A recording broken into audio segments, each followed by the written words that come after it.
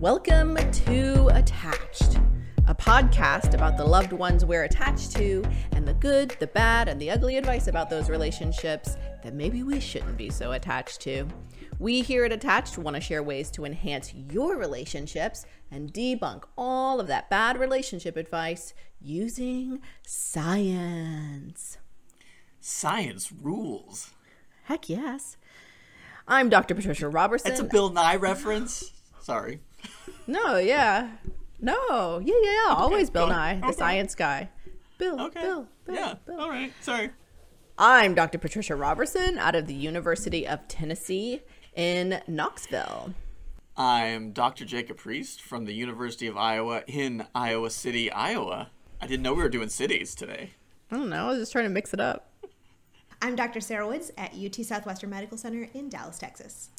Today, Jacob will bring us something very interesting, I'm sure, in popping culture. Then in the academic deep dive segment, we're going to discuss an academic article, Parents' Anxiety Links Household Stress and Young Children's Behavioral Dysregulation. And then in good or bad advice, we're going to cover some advice that actually a listener requested way back before this pandemic on step parenting. If you have any advice you'd like us to talk about, send it in. You can email it to us at attachedpodcast@gmail.com, tweet us, Instagram us, Facebook us at attachedpodcast, or you can go to our wonderful website, attachedpodcast.com, and send us a message there. I'm sure that there are other ways of getting us advice. I just can't think of them right now. But before we get to this wonderful episode, what's up? How are you guys doing? So, Patricia, I have a very important question to ask you that I was sent to ask you by my wonderful wife. Okay, here we go. Have you ever made baklava? No, I've never made it before. We are going to venture into the world of baklava today. I love it. And we needed some tips. So if you have relationship advice or baklava tips, please send them in. Sarah, have you ever made baklava? I think I have, but I think it's been many, many years. Okay. I Well, used I'll to let you know ask, how it there are a number of grad students who made baklava, or their family did. So I've had several conversations with people about making baklava, and the one tip they gave me was you're supposed to put lemon in the sugar so that lemon juice in the sugar so it doesn't crystallize when you bake it. Yeah. So that's the only bit of advice I have given from people whose family culturally make baklava. Okay. I don't know if that helps at all. Lemon juice in the sugar. I don't know. We'll let you know how it goes. I love it. We decided to dedicate the rest of this afternoon to baking, and that was something that we put on our list. Oh my gosh. So That how is we're right up spending my aisle. our Labor Day weekend. So I love it. Should be pretty good. I'm here for it. Woods. Oh, my super exciting life. We're wanting an update from me. I have only an epilogue to my gardening scenario concluded yesterday. And I've produced, I don't know how many bushels of basil are now growing in the backyard. Oh my gosh, I love do you basil measure so basil much. in bushels? Yes. But I think maybe between that and the chives I don't eat, they just took over all the space. Yeah. I officially had to rip out all the dead tomato plants. And everything's, the peppers are gone. I don't know where the garlic went. I mean, it didn't really grow at all anyways, but that's gone. It disappeared. It's not even like dead and wilted. It's just gone. It's just dirt. And hundreds of weeds. And so I have nothing to show for 9 months of work. Basil. You have basil Right. to show. Right. I got way too much basil. We have not dedicated this afternoon to pesto making, but it's possible that we'll now be inspired. I appreciate it. Oh, can I give a pesto tip? Please. Because this is now a cooking Yes. show. You know how pesto, you put Parmesan in it? Sure, I do now. Okay. Go on. So I find that the best Parmesan to put in is not actually Parmesan. It's those Parmesan crisps that you can buy because it's really intense flavored Parmesan, and it makes the pesto taste so much better. Of course you know that. Thank you. Thank you so much. You're so welcome. So speaking of food, I oftentimes like to use this time in our conversation to reveal weird things that I am into or that I'm doing. I don't know why I do that, but I feel like this is the only platform where I can share this. The only platform. Yes. Huh? We I appreciate feel like faculty That's meetings. what therapists can be for too. Yes. Which is what we are, and we That's function true. that way. That's, Yeah. I feel like faculty meetings might not be the best place for this. Parent-teacher meetings aren't the best place. They're No. very limited avenues for me to share. But anyway, I do have friends. Anyway, so I have discovered a rabbit hole in YouTube that I am obsessed with. It is videos on Las Vegas buffets. What? Oh. So I haven't really been making a whole lot of food recently, but now I've started watching a lot of food videos, and one of my favorite comedians on Twitter said I fell down a YouTube hole of Las Vegas buffets, and I was like, review of them. So it's a review, somebody reviewing these buffets. And I was like, oh, that sounds amazing. And I started watching them, and they are in fact amazing. The quality isn't that great. Oh no. But like, I don't really like Las Vegas that much, but I'm planning a trip in my mind now to go to Just Las for the Vegas for the food. buffets. Right, not the good food. Right. I tell you, Yeah, some of the this buffet. food looks amazing. Is good. Yeah, well, that's good. It's an interesting adult spin on like probably children not the best place to go. during a pandemic. No, it would be years before I do it. And hopefully by then I will have gotten this out of my system and I will no longer be curious about buffets. The other really weird thing is that, as you guys know, I'm like a vegetarian. So buffets aren't really the ideal source of food for me.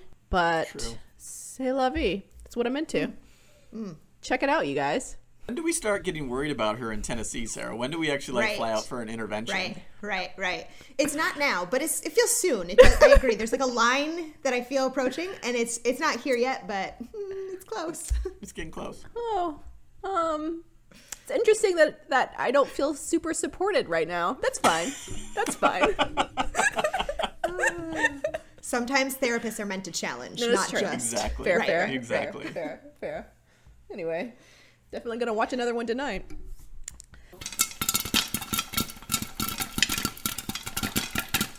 First up, poppin' culture.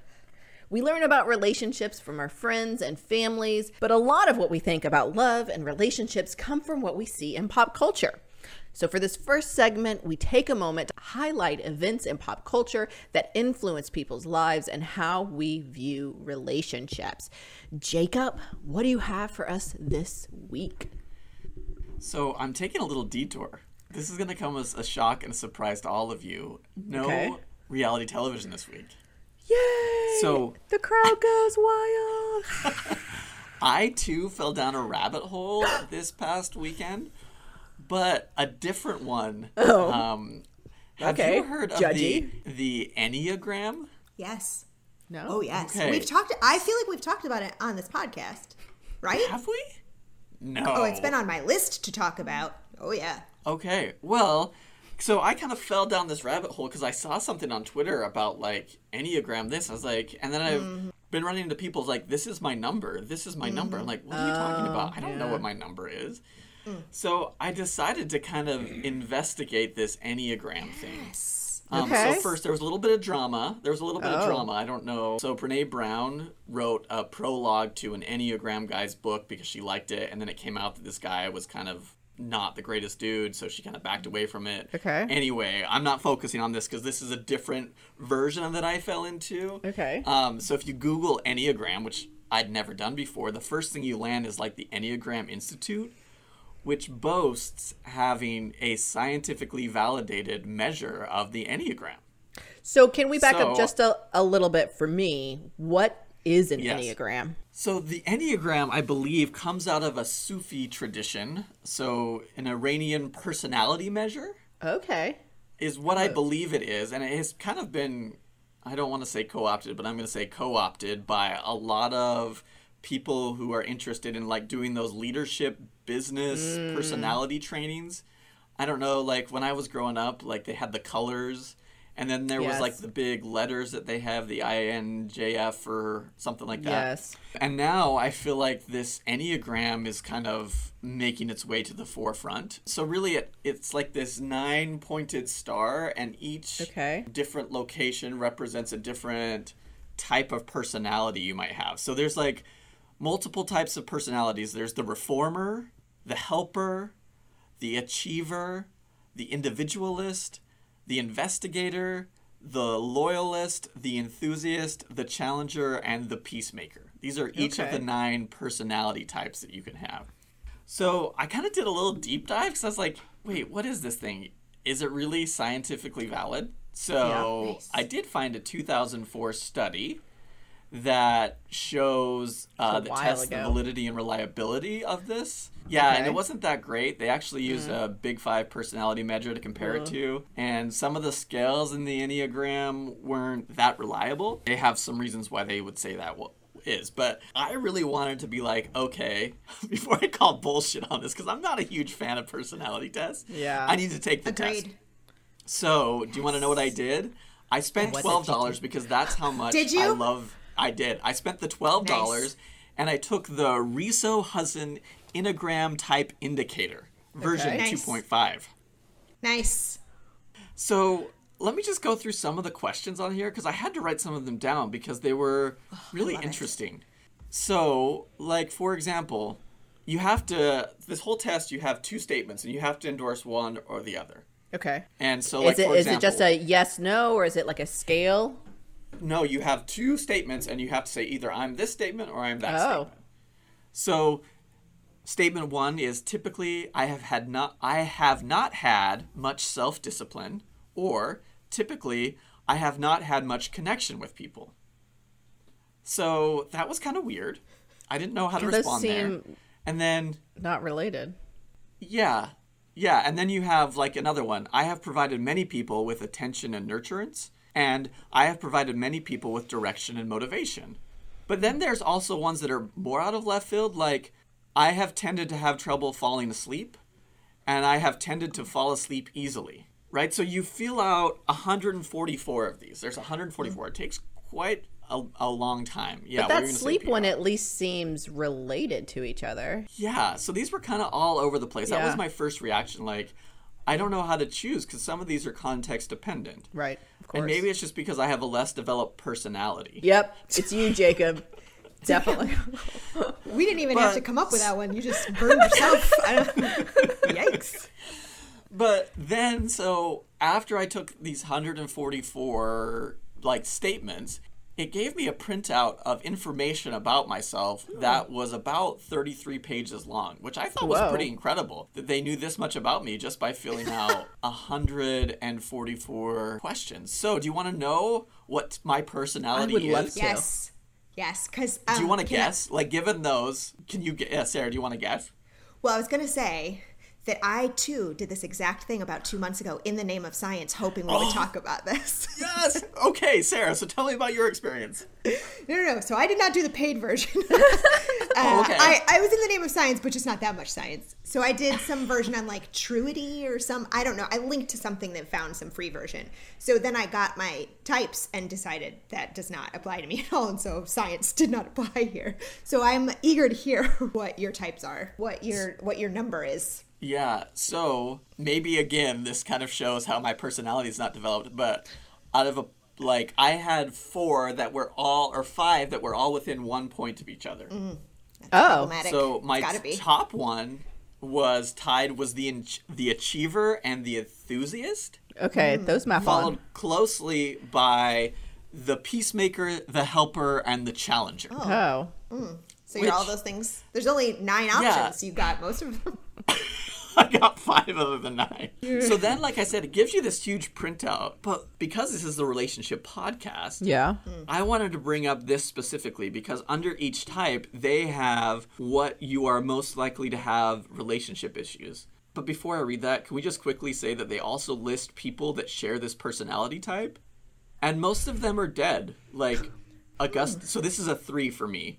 right? Augustus Caesar He was took this measure accordingly too? this That's time. confusing. Yeah, like, well, there are some living people, but I don't think they've taken Science. it. Like Mitt Romney. I Oprah mean, Winfrey, supposedly. O.J. Simpson is supposedly this personality type, too. I don't know how I feel about that. Don Draper from Mad Men, and also Rachel Berry from Glee. Fictional characters also. Oh, that's... Yeah. So, but let me read you what they say as a 3. know Again, if that those is are- the achiever. fictional characters I would want to relate to terribly. Yeah. So, this is what they tell me about my relationship issue. Okay. Oh. 3s often report that they feel confident in their ability to attract other people. Oh. They are usually charming and magnetic, and they know how to behave appropriately. Also, many 3s spend significant time and resources cultivating their personal presentation. They work at being in good physical condition and are often well-groomed. They want their partner to be proud of them and their accomplishments, so they often are drawn to people who they believe will appreciate them. The problem is that 3s fear that many parts of themselves may be less than outstanding or even unacceptable. Fears of potential rejection may prevent them from letting people get close to them. Significant relationship issues include, I won't read all of these, holding their partner to strict standards, presenting a favorable image of themselves that they later feel they won't be able to live up to, workaholism as a way to avoid intimacy, and haranguing their partner for not reflecting well on them, for behaving in ways that they do not support the 3's self-image. So how do you feel about that? I feel this is all just so poorly done, right? First of all, my larger issue with personality tests is they're inherently non-systemic, Yeah. right? The relationship and context you are embedded in are going to require that you have different traits at different times, right? And also your relationship Flexibility. issues. Yeah, right? Like, that doesn't mean the core of who you are is necessarily changing, but the role I have as a dad is different than the role I have as a professor, which is different as the role I have as a partner, which is different than the role I have as a friend. And all of those things are context dependent and bring out different sides of who I am. Also, to take a personality test and then to extrapolate that to how you are going to be in a relationship, I find really problematic. I think that relationships are built and change over time, and to answer 144 questions and then be able to like say, oh, this is what your relationship's problems are going to be like, I think is setting people up to have expectations about what they should look for and what they should build in a relationship that are not really grounded in the evidence. And I mean, I am always want to push back on personality tests, but I feel like a lot of people do find value in them. Mm-hmm. They like knowing, to be able to know who they are. Yeah. But I also think that this can be better done in conversation with people who are most important to you, as opposed to a test on the internet. Right? And there's a lot of Enneagram fans out there who will probably send me messages if and when they listen to this. And I don't think that it's necessarily something you enjoy doing. I just don't think that there's enough evidence here currently to say that you can have any predictive validity about your relationships, about how you're going to be under stress, given the current science. Sure, they may have evidence that this measure has some form of validity, but the predictive validity, in other words, being able to extrapolate how I answer this to how my life will be, is basically non-existent. Especially given that they're not including your partner in this. Like you alluded to, the systemic portion of it, like a system. They're not including the other people who are engaged in this relationship with you. Yeah, and so, like, I have been through to these trainings where you have different personality tests, and I feel sometimes they're bordering on hooky, right? Like that it's more, if I believe in this, then I will be able to have a pathway for my life. And I think that, potentially that could be useful, but I also worry that this has the potential to flip over into that guru realm, right? Where, there's an art to doing really good therapy. There's an art to being able to connect with clients and talk about this. And I think it's an important art. But when you have that art without the science, right, without the training, you become like a guru. And that can be really problematic. There's a really good documentary on Netflix called that, called Guru, which shows how people can find connection through that, but often they're going to end up getting let down when they put themselves in something that really is just purported by people who are, in many cases, just using this to make money.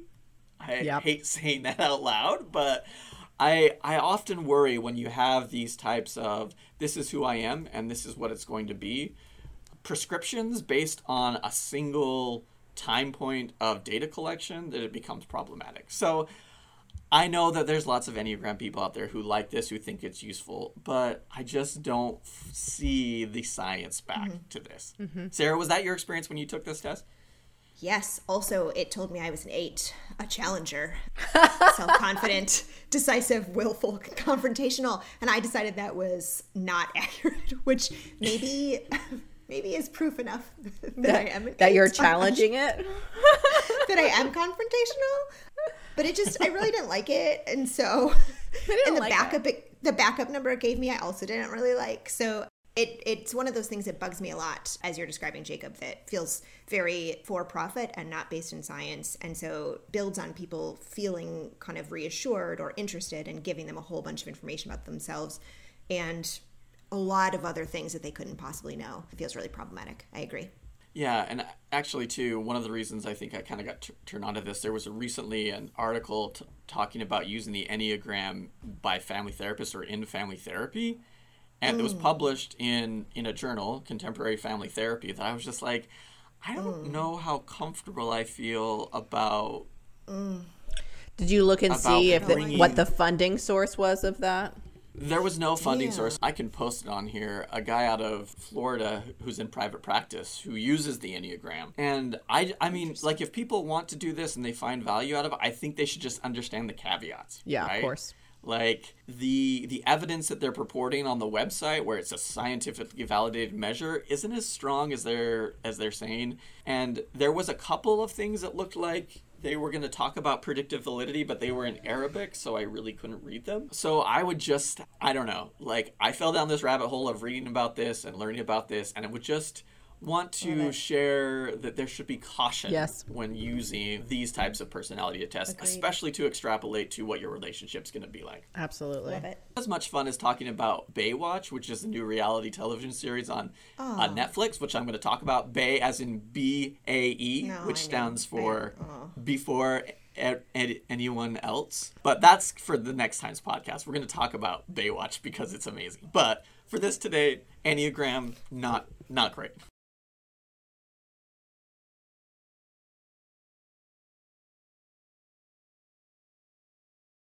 Now we're going to move on to the academic deep dive segment and talk about an article titled Parents' Anxiety Links Household Stress and Young Children's Behavioral Dysregulation, written by Andrea Fields, Chelsea Harmon, Zoe Lee, and Dr. Nim Tottenham at Columbia University and Dr. Jennifer Louie at Child Mind Institute.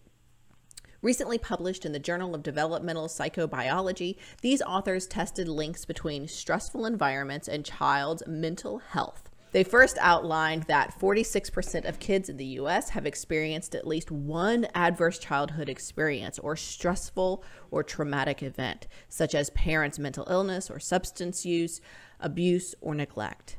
Young children are at greatest risk of these experiences. Decades of research has documented the association between these extreme childhood stressors and emotional behavioral issues in young children. However, unlike these previous studies, the researchers whose work we're going to cover in this academic deep dive looked at general household stress resulting from potentially stressful experiences that are actually rather frequent, such as arguments with siblings, changing schools, or parents' divorce. And even more importantly, they tested whether parents' experience of stress was part of the association between household stress and children's anxiety and behavioral issues. In other words, does parents' experience of anxiety transmit anxiety to their children? Because what I need definitely is more guilt about my own anxiety.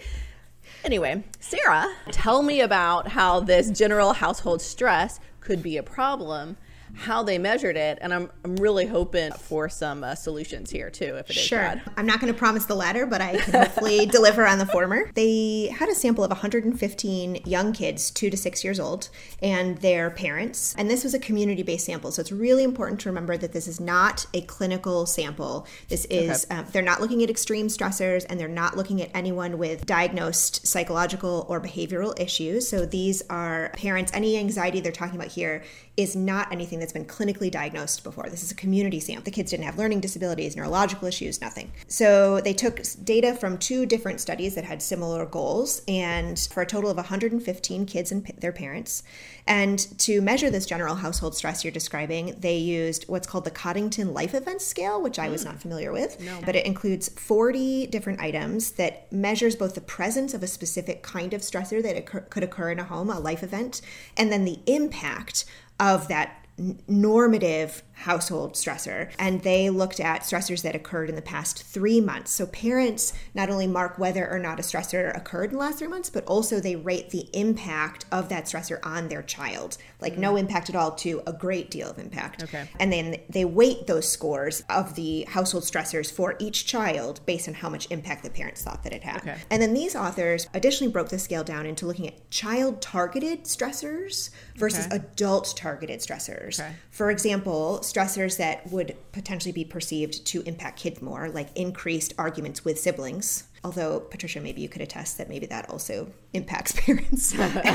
But then versus adult-targeted stressors, which were things like changes in parents' financial status, which would conceivably maybe impact adults more. And items could overlap, so they could occur in both child and adult targeted, like death of a important family member, for example. But they tried to separate those out. And then what they found, just at baseline, was parents rated child-targeted stressors as more impactful, significantly more impactful for kids than adult-targeted stressors, which I think is really important to remember for kind of what we're going to break down a little bit. And of their full sample, at least 43 kids had at least one child-targeted stressor, and 22 kids, their families had at least one adult-targeted stressor. So again, a community sample, general, normal household stressors, nothing too extreme. And then they looked at parents' trait anxiety, parenting-related stress, child anxiety, and child externalizing symptoms. So potentially behavior issues and difficulty regulating their behavior. Then they took a subsample of these kids and brought them into the lab to try to confirm parents' reports of their anxiety, their internalizing kind of distress, and their externalizing behavior issues, putting them through a few different lab tests, like the Tower of Patience, which I had not read about before, which is like this tower building activity, which these are 2 to 6 year olds, average like 4. So they're little. They might, like, I imagine it like a Jenga tower, but they take blocks and they take turns. And with each successive turn, the researcher takes a little bit more time with their turn.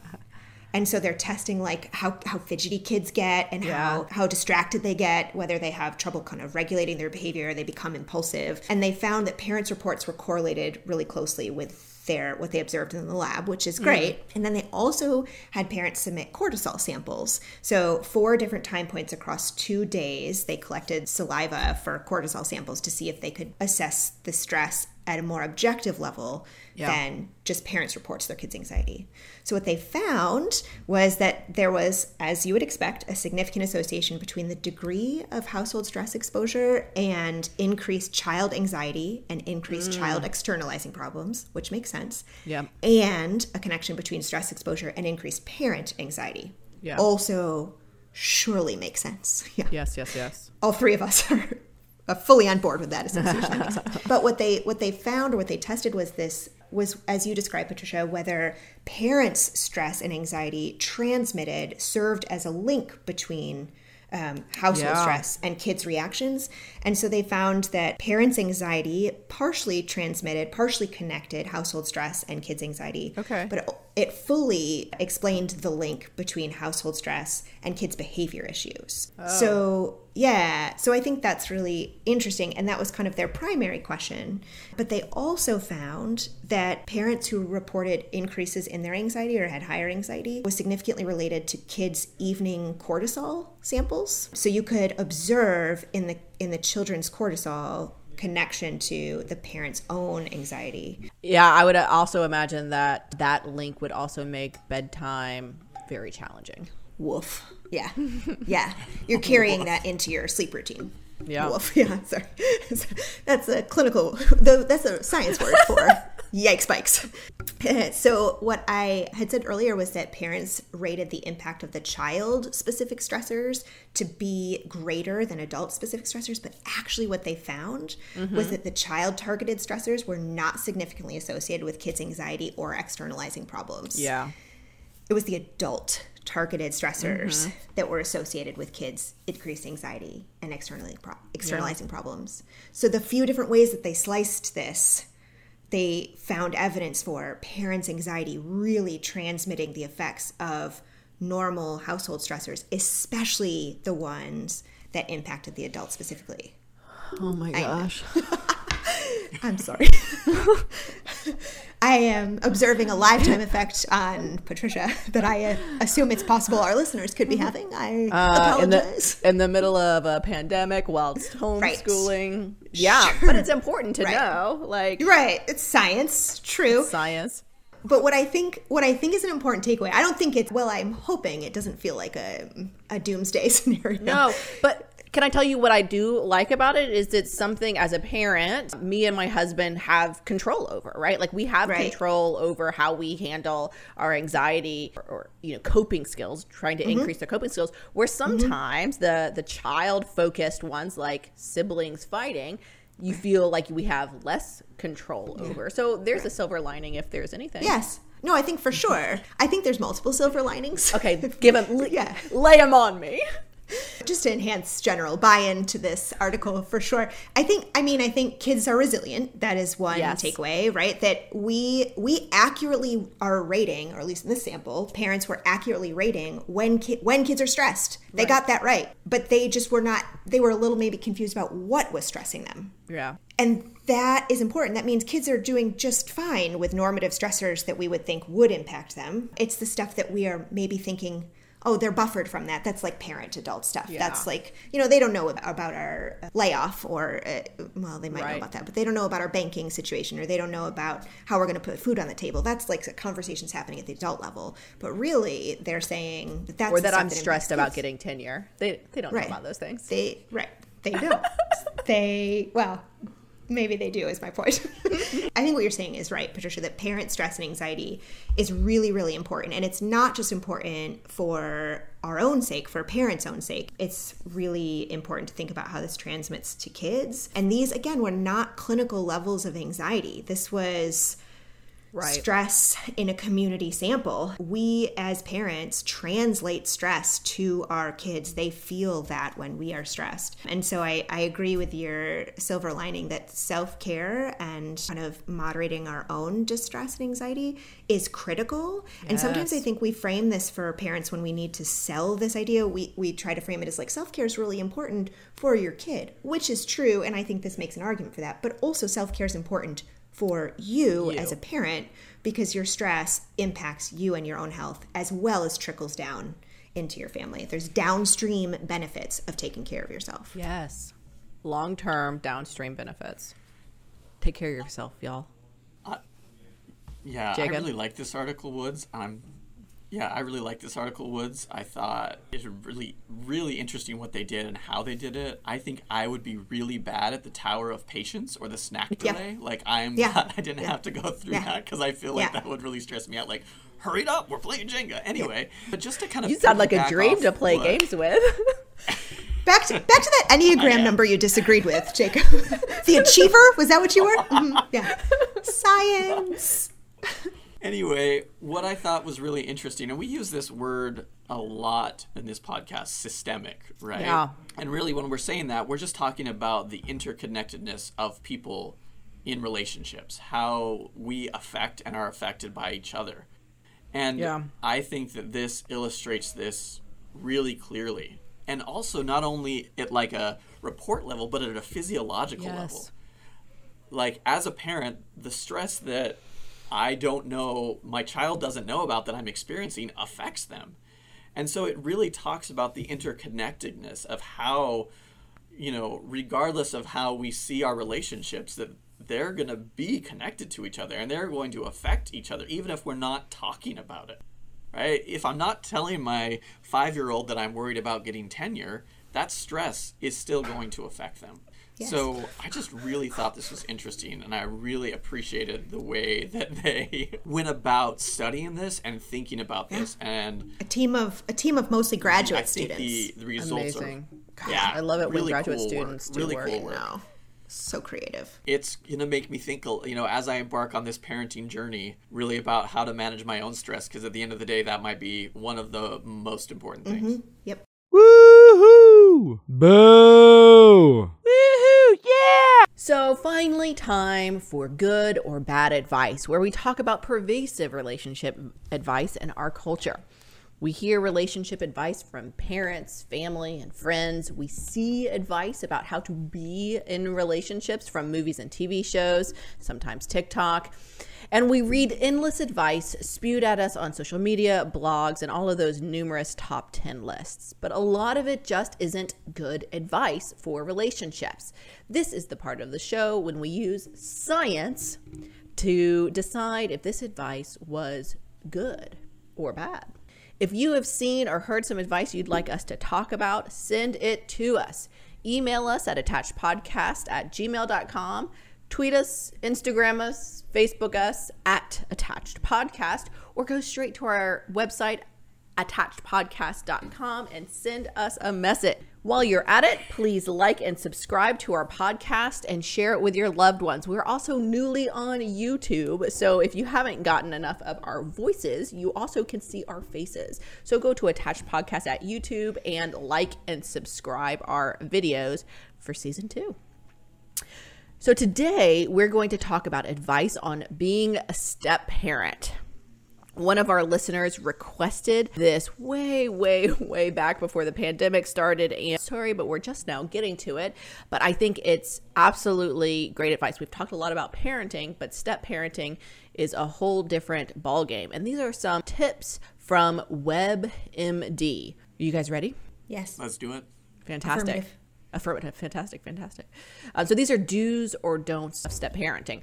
Don't come on too strong. Many step parents try hard to create an instant bond, says Christina. She's an MFT, author of Cue Cards for Life. Though they have good intention, many step parents try to buy their stepchild's love through lots of gifts or by being the really cool parent. Kids can see right through this. Be realistic and be yourself. You'll have a better chance of developing that close relationship you long for. Good or bad advice? Don't come on too strong. I always, this is going to be really funny. I was going to say, I always don't like advice that's black or white, which is also all black or white thinking anyway. I'm going to say this, I'm going to rephrase that. I'm going to say, typically, I don't like advice that says you should either do this or not do this. I like the last piece of this advice, be realistic and be yourself. Yeah. But part of being yourself may be that you kind of come on strong. And it also may be that the kid's in a place where maybe they're feeling distant from both parents, both. And as a step parent, you're like coming in there and you can provide that secure, safe connection, right? I don't think that, buying gifts and trying to win over somebody's love is necessarily a good strategy. I would agree with that too. But too strong is too nebulous for me to say this is good advice. Yeah. So I'm going to say bad advice, but I'm going to say good advice and be realistic and be yourself. Okay. Good. So in other words, I'm on the fence. Okay. But I'm trying not to. Trying to make it seem sound like I'm on the right. fence. Yeah. Okay. So Jacob, per history, is on the fence. Woods? I'm going to say good advice. I think my reasoning is that different than Jacob's, I think. Okay. And I don't think this is necessarily specific to step families. I think that trying to buy love through gifts or by being a really cool parent, however you define that, I'm a cool mom, I think is probably not that effective. I do think also, I just don't think that's how we build close relationships with kids or most people. And so I think it can be really important to think about how to be authentic and how to make sure that your step kids know that they matter to you and to spend time with them and to develop closeness through like emotional closeness and connection. And I don't think the ways that this person is describing it, I agree with her, are not not genuine. So we kind of like the realistic and be yourself portion of this, but sometimes it sounds like the coming on too strong, that portion is hard to wrap around, because sometimes it's good to be yourself and be authentic. I could also imagine like don't come on too strong could also be perceived as ambivalent. So being a new step parent, you wouldn't want to be perceived as not caring or being ambivalent too. So good advice? I would say. With caveat. Good advice Yeah, with let's go caveats. with that. Do get on the same parenting page with your new spouse and his or her ex. All the parents need to discuss their methods, rewards, punishment, chores, allowances, bedtime, homework, and come to an agreement about the rules. This is by Dr. Tassina, author of Money, Sex, and Kids. The transition is much easier if the parents are in accord. If something happens you haven't discussed, just defer to one parent and work it out later. Good or bad advice? Oh, I have some mixed feelings about this. Okay, lay it on us. So I do like this idea of getting on the same page when it comes to parenting. Yes. But I don't know if it's necessary to have like both houses have the same rewards, punishments, chores, allowances, bedtimes, and homework, right? Like different households are going to have different rules and different flexibility. Right. And I think I mean, the that's parents okay. the parents are divorced. Like in theory they might not be able to agree on some things. So forcing that might be impossible. Yeah. It also might work Yeah, well, I but think like that, I think that when you get on the same page for parenting, it's more about the process, the values that you want instilled, which is probably a little bit easier to get on the same page as, and not the way you necessarily operationalize that. Having this expectation that your kid is going to have the same bedtime at one place as in another may be a little bit unrealistic, or that they're going to have the exact same chores at one house as another could potentially also be unrealistic. Mm-hmm. So if you define parenting on the same page as that way, I'm going to say bad advice. If you define it as the adults in the room that are all involved in the kids' lives have discussions and ongoing discussions about what the kid needs and how to best be there for them, and those ongoing conversations, if that's what you're talking about, being on the same page, then I'm going to say good advice. But as it's written here, I'm going to say bad. okay. Woods? I would probably agree with that. I would say that this is good advice. I agree that it's sometimes quite impossible to be on the same page. I think also when I think about getting on the same parenting page, there's sometimes some bigger picture family rules and family norms than like bedtime or how we do homework, how we treat each other with respect, how we maintain open communication, how the parents in the system talk to each other and maintain some of that communication can really be very promoting of healthy development for kids in these blended families. And also I think it promotes closeness between the kids and their relationships with their parents, but also their step parents. It's not necessarily that I have to be on the same exact page with you, but I have to know what your page is, and we have to be talking about this book we're trying to write for our kid, because separate homes doesn't mean that we're now separate families. In terms of this child, this is still their whole family, the really complex family as a whole, and the whole is always greater than the sum of the parts. So I think it's really important to think about not necessarily that our rules need to be exactly the same, but do we know how things operate in these different homes, and can we communicate in a way that's healthy and adult to benefit our kids? Right. And communication, especially between divorced parents, doesn't necessarily have to be verbal. Sometimes you can effectively communicate through email, through text. Just find what works best for your family. But also, as we just kind of alluded to in the academic deep dive segment, children are quite flexible. They're resilient. Mm-hmm. A set of rules at one house, as long as they're clear rules, can be different from a set of rules at another house as long as they're clear rules. Kids can be flexible and jump from house to house. So I think going more to kind of the macro level and talking about the effective communication about values between the parents, however they choose to communicate, is one way to think about getting on the same page. So it sounds like we think this is good advice, but more at the macro level of getting on the same page. But this minutia of exactly the micro level of getting on the same exact page with specific how you do homework and when bedtime is between each house might be less important. Do encourage your stepchild to have one-on-one time with both of his or her biological parents. Some step parents are threatened by their stepchildren spending time alone with their biological parent, especially their spouse's ex. But they shouldn't be. When you're supportive of it, you're sending the right message that this isn't a competition for affection and that you truly want to see your stepchildren happy. Good or bad advice? I think this is good advice. Developing one-on-one relationships, I think, is important in any context. And, if you're saying, oh, you shouldn't spend time alone with the ex-partner, that's really something scary you're saying to a child. That seems like a really big triangle you're developing, and it could potentially be really problematic. So for me, I think this is great advice. Kids, regardless if it's with their parent, step-parent, or whoever they view as a caregiver or parent, should have one-on-one time with them, should be able to build that relationship. So this is good advice. Woods? Fully agree. This is really good and very important advice. Kids need this for healthy development. They need to have one-on-one time with their parents.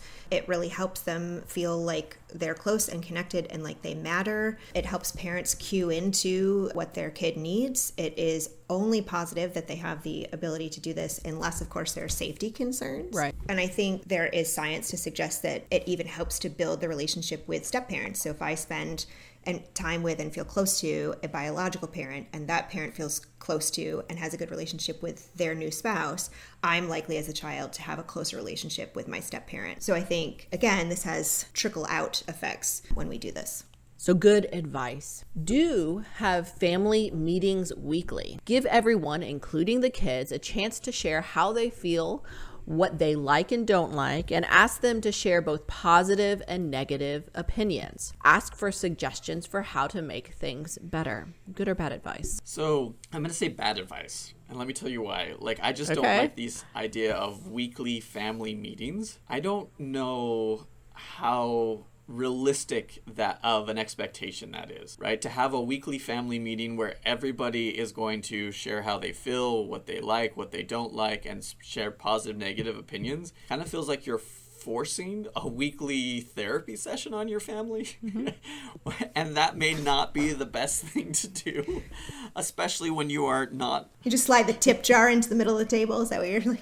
There's a weekly therapy session. I like giving kids the chance to say how they feel, what they like, what they don't like, what's going well. But I don't know if you need a weekly family meeting to enact that structure. I think if you're having one-on-one conversations, if you're having group conversations, trying to set up this expectation of having a weekly family meeting, I think can be sometimes problematic because A, it's probably not going to happen for a long time, and B, it might create a sense of pressure on kids that they have to share at this time in this way. I think something more loose where you could have like a check-in or just a time to have conversations is probably going to be more effective. So for me, I'm going to say bad advice. Okay, bad advice. Woods? I think it's good advice. It could be shoot for the moon advice. I agree, it doesn't feel necessarily entirely realistic. But I think especially when kids may be moving around to different homes, having some regularly scheduled times in which you come together that are predictable for the whole family. Also kind of a regular outlined predictable process for those conversations. Maybe sharing leadership with kids, having a little bit of an agenda that you all want to talk about. It can be for positive reasons. It can be for planning family vacations. It can be for planning for upcoming birthdays, but it can also be to kind of sort out any bumps that come along the road. Again, I don't think this is just for step families. I just think it could be for families for whom this works and they can find time to do this. I think it can be maybe especially helpful for families where you're blended across different homes and trying to find time to intentionally connect. Yeah, I experienced this in a personal way. When my mother and stepfather married, I was like 12 and they took this step parenting class. I remember it distinctly. A positive experience, but they had like they had the class, and then all of the kids went and played. So I just remember going to this school, and anyway. But one of the advice was this weekly meeting, and I remember having them with my mother, my stepfather, and myself and my two sisters, and it was fantastic. You know, it was weekly, and there was a talking stick, and we got to voice and share, because there are a lot of things that are confusing right off the bat. Incorporating someone new into the family structure and what that looks like, and we were old enough to have opinions about things, and as things kind of moved forward, it wasn't weekly, maybe became monthly or as needed. I remember it being an enjoyable process. It was a time when I knew we all had to sit together as a family and talk or listen or whatever. We did. So just from a personal experience, I really enjoyed these as a kid, and it was a way to more tangibly make it obvious that my stepfather was part of the family, and this is a family, and this is what we do. So from my purely personal experience, I would think this is good advice. But I agree with you that it's kind of like a moonshot, and how it works in each family might look a lot different. But I do like the way that it kind of, while you're forming the family, this new kind of family structure, you're kind of forcing the tangible boundaries around what this looks like and navigating through that. So the last one for today, the list goes on, and we'll include it on the link that you can look at, is be ready to hear "you're not my real mom/dad." This is a stepchild's way of trying to take power away from your role. When it happens, the key is not to deny what your stepchild is telling you. Keep it factual and avoid the power struggle. Your best bet, you're right. I'm not your biological parent. I'm your step parent, but that doesn't mean I love or care about you any less. Good or bad advice? I think this is good advice. I mean, this may not always be the case.